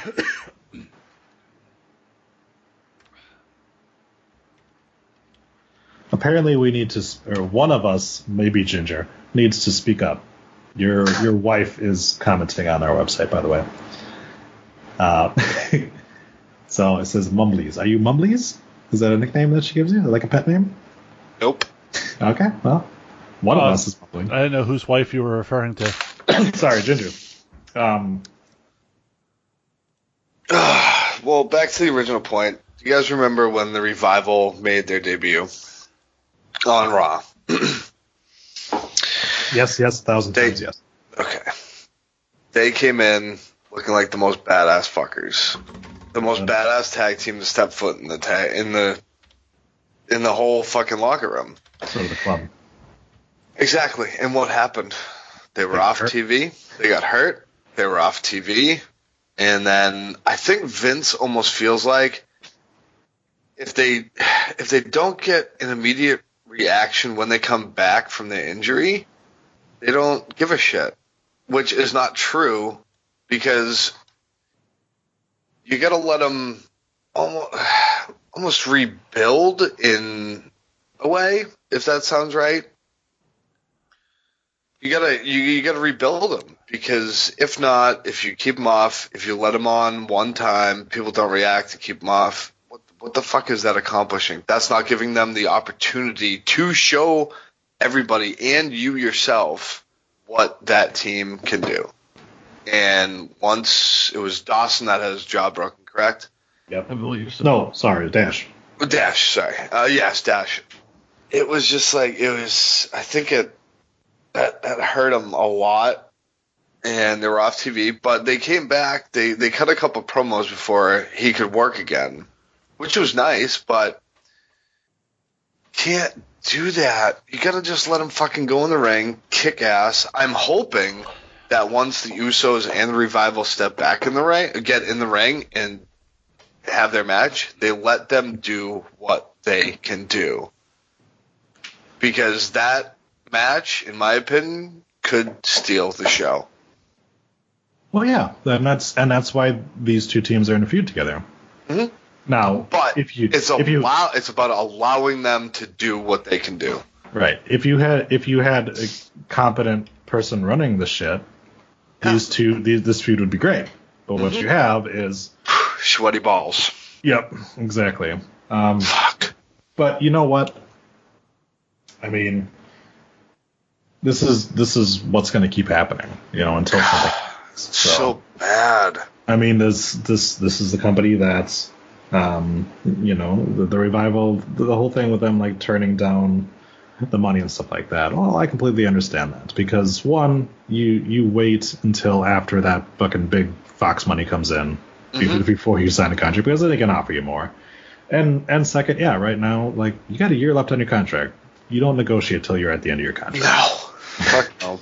So again, like I said, it's one of those things where of course Tuna Meltzer makes this gigantic fucking leap that they turned on the contract and so they're getting fucking buried. Again, appearing on TV every week isn't getting buried.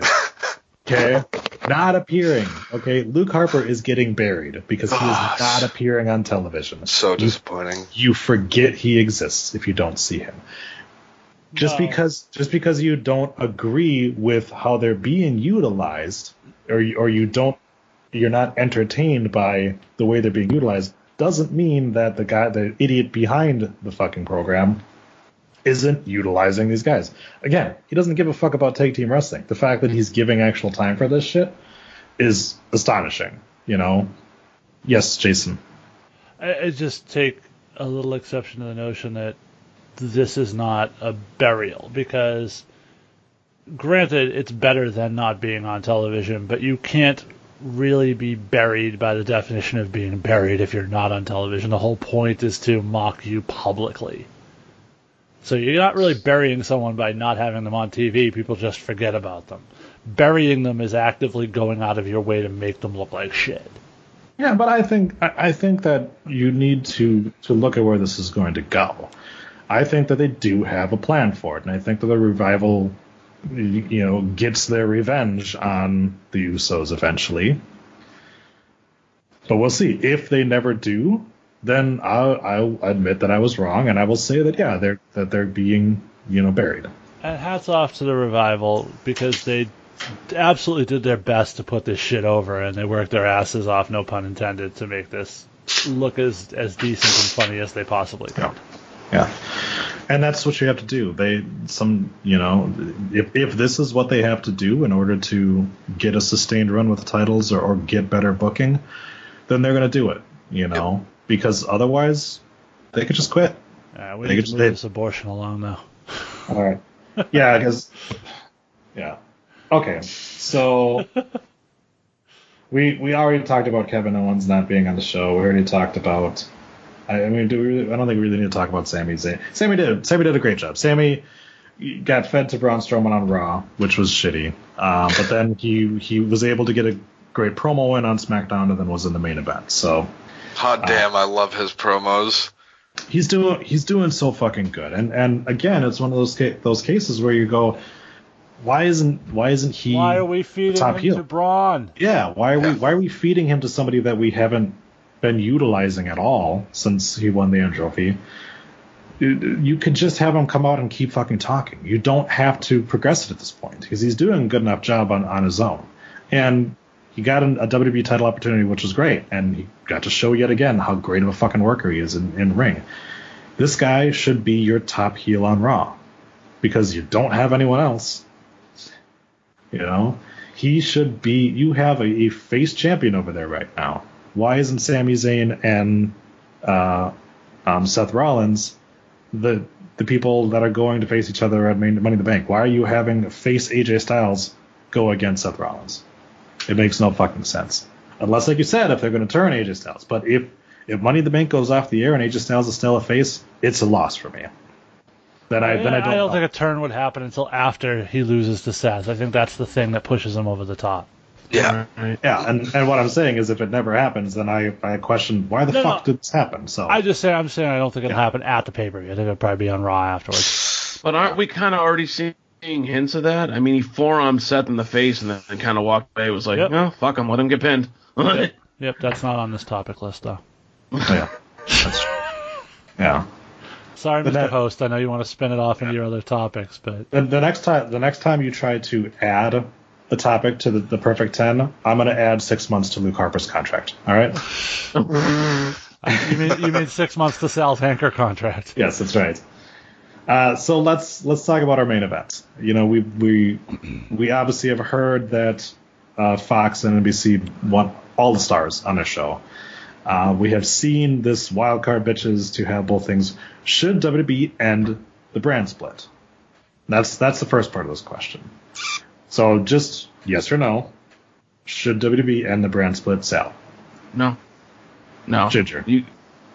No. You started to do it and I cut you off because I said yes or no. Mm-hmm. Ginger. No.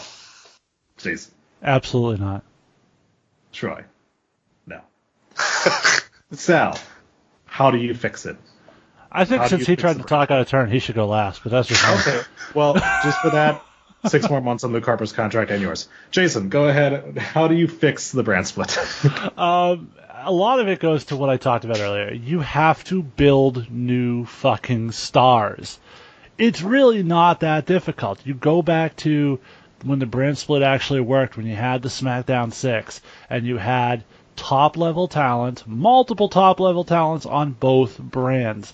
That makes that shit work. You can do that again. You have to stop going to the Roman Reigns well every time something gets a little crazy.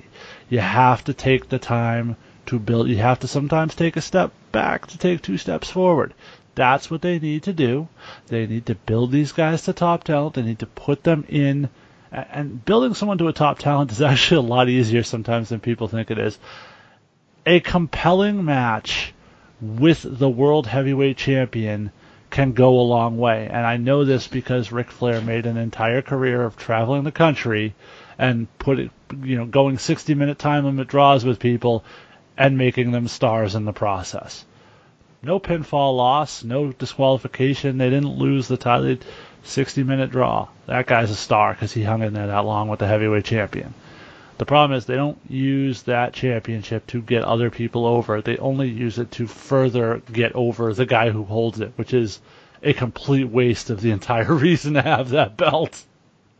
But yeah, it can be fixed. And I think to end it would be catastrophic.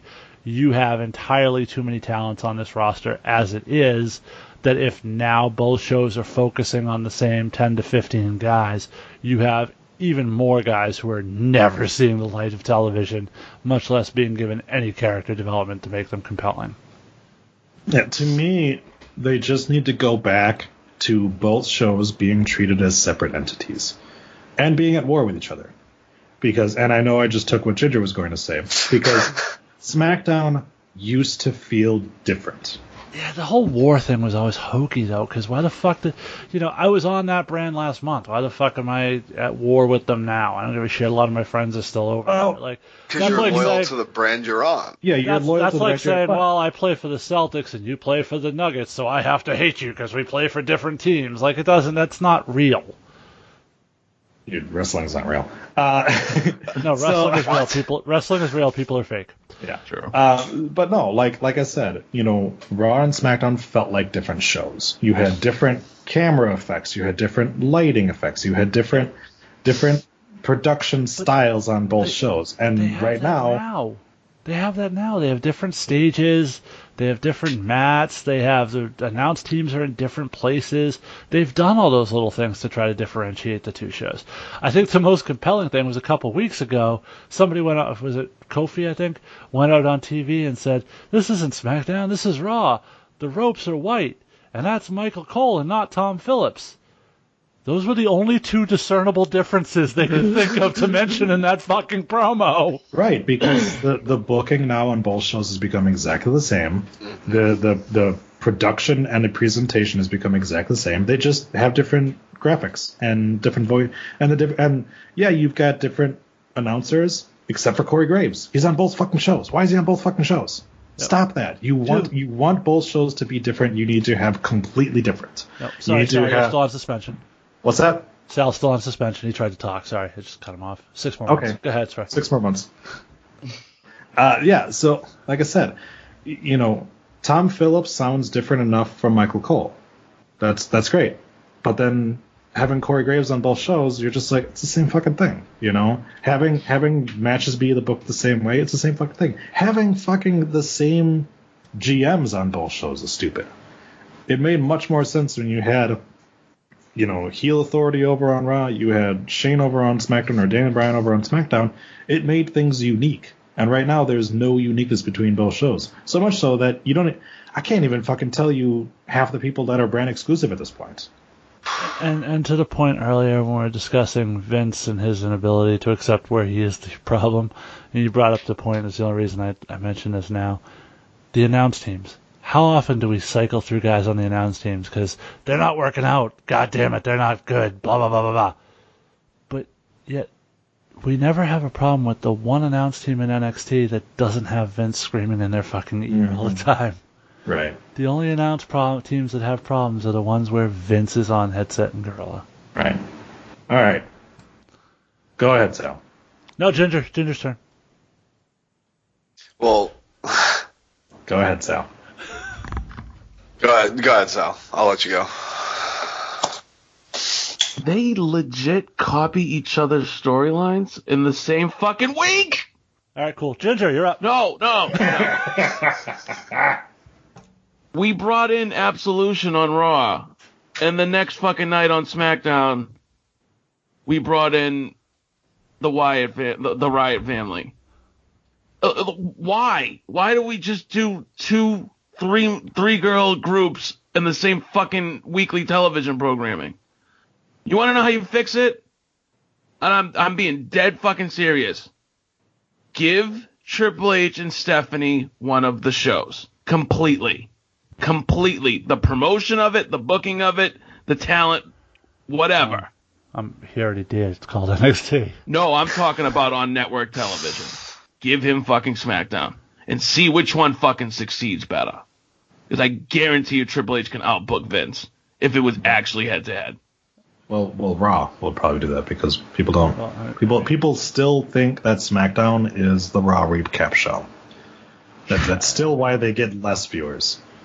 I mean, the takeovers are consistently more popular than the pay-per-view events that follow them, so I think we've pretty much already proven that point, Sal. I don't think we need to have... Well, maybe somebody needs to prove it to Vince. Well, as long as he's the guy whose name is on the checks, it doesn't fucking matter. Yeah, but you know what? There's plenty of owners in sports leagues that are hands-off. All right? They're not involved in every single fucking decision. Vince McMahon is the Jerry Jones of professional wrestling. I would have went with Dan Schneider, but that works too. Yeah. Except Dan Schneider was never actually the GM, was he? No, he was. Yeah, he Not on paper. Not on paper. He didn't hire himself. Paper. Jerry Jones hired himself to be the fucking GM. True. Jerry Jones at one point was the GM, the president of operations, and the owner. Jesus Christ, Sal, will you let anyone else get a fucking thought in? Ginger, go ahead. Oh, yeah, I wonder who has the most fucking thoughts on this show this week. Well, go ahead, considering both fucking Go ahead, Ginger. Jason and fucking Troy both stole like everything that I was gonna say. The thing that I liked when they did the brand split before, they had all the way down to the referees weren't even on the same show. Mike Chioda was specifically on SmackDown, and I believe... And they wore different shirts. Nick Patrick was on one, yeah. Fucking thing was different about the shows. Yeah. And nobody touched each other unless it was WrestleMania or Survivor Series. And that's how it should be. You can't have these... What are you talking about? It's the only time SmackDown and Raw stars compete in head-to-head action. Oh, yeah. You need... You fucking dick. Shut up. Do you remember leading into the Superstar shakeup what they kept utilizing for everything? This is possibly the last time that we'll see Roman Reigns on Raw. Troy, Ginger just called you a dick and asked you to shut up. Ginger, can you finish? So... It's just, it's so frustrating to the point that we keep interrupting you? It's unbearable. All right, Sal, you're up. But in all seriousness, to this point, they need to keep everything separate. That's what it literally boils down to, 100%. Change everything, make it completely different, don't touch each other, don't have this flippity-floppity bullshit. That's literally all it boils down to. And build new talent on each show and keep them separate. That's it. That's a lot of different things to do. That wasn't just one thing. All of which Troy and I already said. Yeah. Because you fucking assholes took my fucking points. All right, Sal, you're up. I already fucking talked about it, man. But I'll tell you this. Just fuck more. We are going to have the wild card. All right, Ginger, you're up. There's literally nothing we can do. There's going to be the wild card going forward. So let me ask you guys this. How do you fix it with the wild card involved? Let's say they have to do the wild card because of NBC and Fox. What do you do? Do it like before a baseball game where they release the lineups. And go, this week's episode of Raw will feature these SmackDown superstars. And then those are the only ones that are showing up. I'm all right with that. But then 3 more show up. Yes. You pick 4 superstars every week to get to put it in Paige's Smurfle. That's right. Yeah. No, what happens is we get the McMahon's Wheel of Money or whatever the fuck it was, and they spin it and go, let's see who's gonna be on the show this week. And they just happen to be in the back. Honestly, that would at least be interesting. It would be compelling. That they spin the wheel every week. It's got the pictures of every superstar on it. It would be sort of like back when they had the randomizer during the draft. It would be kind of that thing. All right. But See, the I problem fixed is, by doing that and having it not be consistently the same people, you can't build fucking storylines.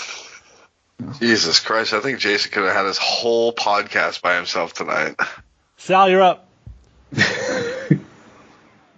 It's just gonna keep happening, dude. Just go with it. Sure. All right. I could put some porn on if you guys want. Yeah. In all actuality, though, we are going to check in with Ginger. Is that a zucchini? And Ginger, tell us what's going on over in Liberty States Wrestling. Fuck you guys for giving me this one. Liberty State Wrestling holds our annual May season finale, Respect, on Saturday evening, May 11th from the John McCarthy School, 76 Lake Street, Peabody, Massachusetts. This will be our last show till late September, so don't miss this incredible night of action. Matches.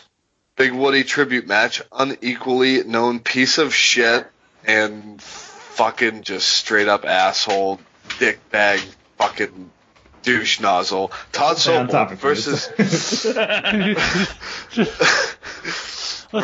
Listen, Ron Burgundy, just read what's on the prompter. All right. Okay. Unequally known piece of shit, Todd Sobel versus Demon Ortiz.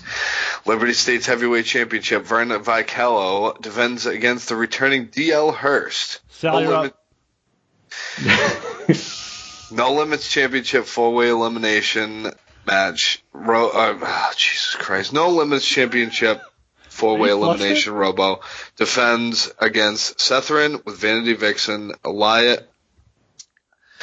Margopoulos, and Fabulous Johnny Vegas. Royce Bishop versus Club Cam. Also appearing Johnny Vegas, Chris James, Marco Santiago, and many more. Tickets are just $10. General admission. Doors open at 6:30 p.m. with a bell time of 7. Didn't you used to be a wrestler that did promos? Me? Yes. Literally, my greatest promo was 5 words. Okay. So, and it Sal, wasn't you're that up. good. No, Sal, you're actually up. I know. I'm just wondering why you guys want guests. Seriously. Saturday, May 18th, Brew City Wrestling presents Retribution from the Elks Lodge 400 in Waukesha, Wisconsin. Ringside tickets are $20, 18 advance on BrewCityWrestling1.com. Doors open at 6:45. Bell time is at 7:30. Special meet and greet at 6 p.m. with former WWE superstar Swoggle, as well as ROH stars The Bouncers, Beer City Bruiser, and the Brawler Malonis. $10 admissions. Picks and merchandise will have separate fees. Already signed, ROH stars The Bouncers versus Bruiser Nick Colochi and Brandon Blaze.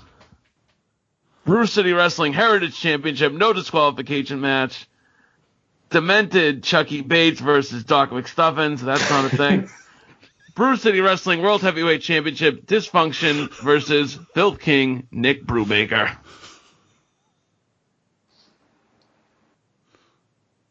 More fandom only matches announced soon to www.brewcitywrestling1.com. Jason? Okay, I thought he was going to read the rest of it. Okay, Atlantic Pro Wrestling returns to the Newburyport Elks Lodge with another great night of wrestling action. Tickets $15 each at the door. Advanced general admission $12. Reserved front row $20. Reserved second row $15. Reserved front and second row also receive early admission to the show. Tickets are available at the door, or you can go to the website or go through Atlantic Pro Wrestling on Facebook. What's that website? What's that?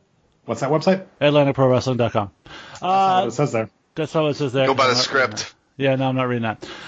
Doors open at 6 p.m. 6:30 p.m. is the bell time. Your card, the APW Heavyweight Championship on the line as Dynamite Danny Miles defends his title against number 1 contender, returning Bear Bronson.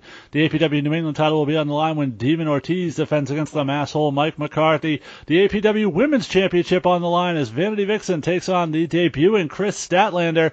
APW Tag Team titles will be decided between the Nightbreed as they defend against American Made. In just announced a loser leaves APW match, Mass Appeal Travis Gillette takes on the Bitter King Buddy Romano. In tag team action, Venom takes on the Breakfast Club. Of course, more matches will be added, and the card, as always, is subject to change. So which one of those two are heading to AEW? I don't know. Oh my god. Lucky Pro Wrestling presents Mayhem on Saturday, May 18th at the Wendell P. Clark Memorial YMCA in Wichita, Mass. Doors open for a special meet and greet with the wrestlers at 6:30 p.m. and in the live wrestling is at 7:30 p.m. Tickets for this event are just $15. Proceeds help fund the Clark YMCA's Building Brighter Futures annual campaign. The LPW champion Vern Vicalo and Royce Bishop with Danica will take on WWE legend Mr. Hughes and Kellen Thomas.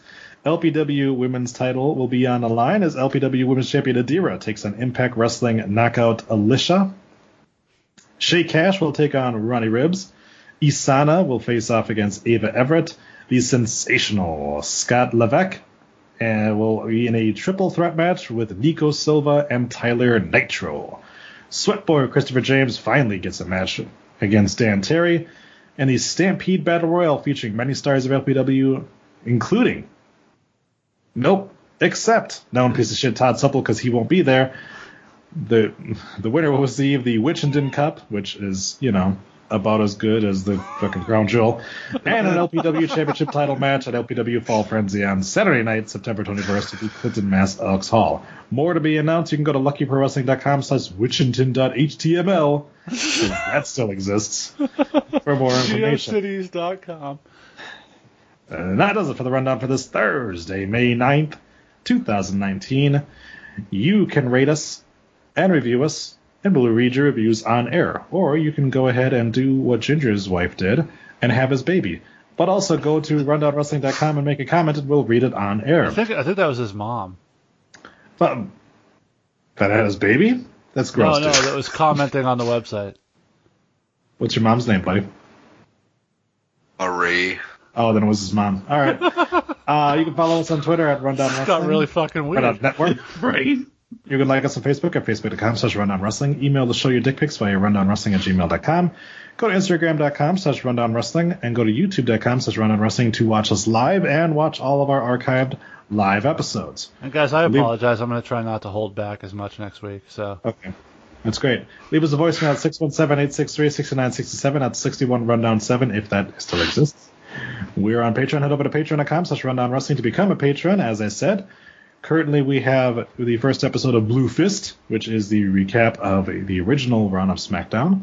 Coming soon, more Wrestling with Dicks, right? Coming soon, more Wrestling with Dicks, yep. Amongst other things, you also get, you can go over there right now and listen to, I think Making the Grades up there right now, right? Yeah, it should be. Correct. Which is Adam's recap of what we talk about on this show. You can also go to rundownwrestling.com to get all of our great shows, the Nitro Mania podcast, Hurry Up and Cruiserweight, Making the Grade, NXT Revisited, Twat Magic, and WrestleMania Salvation.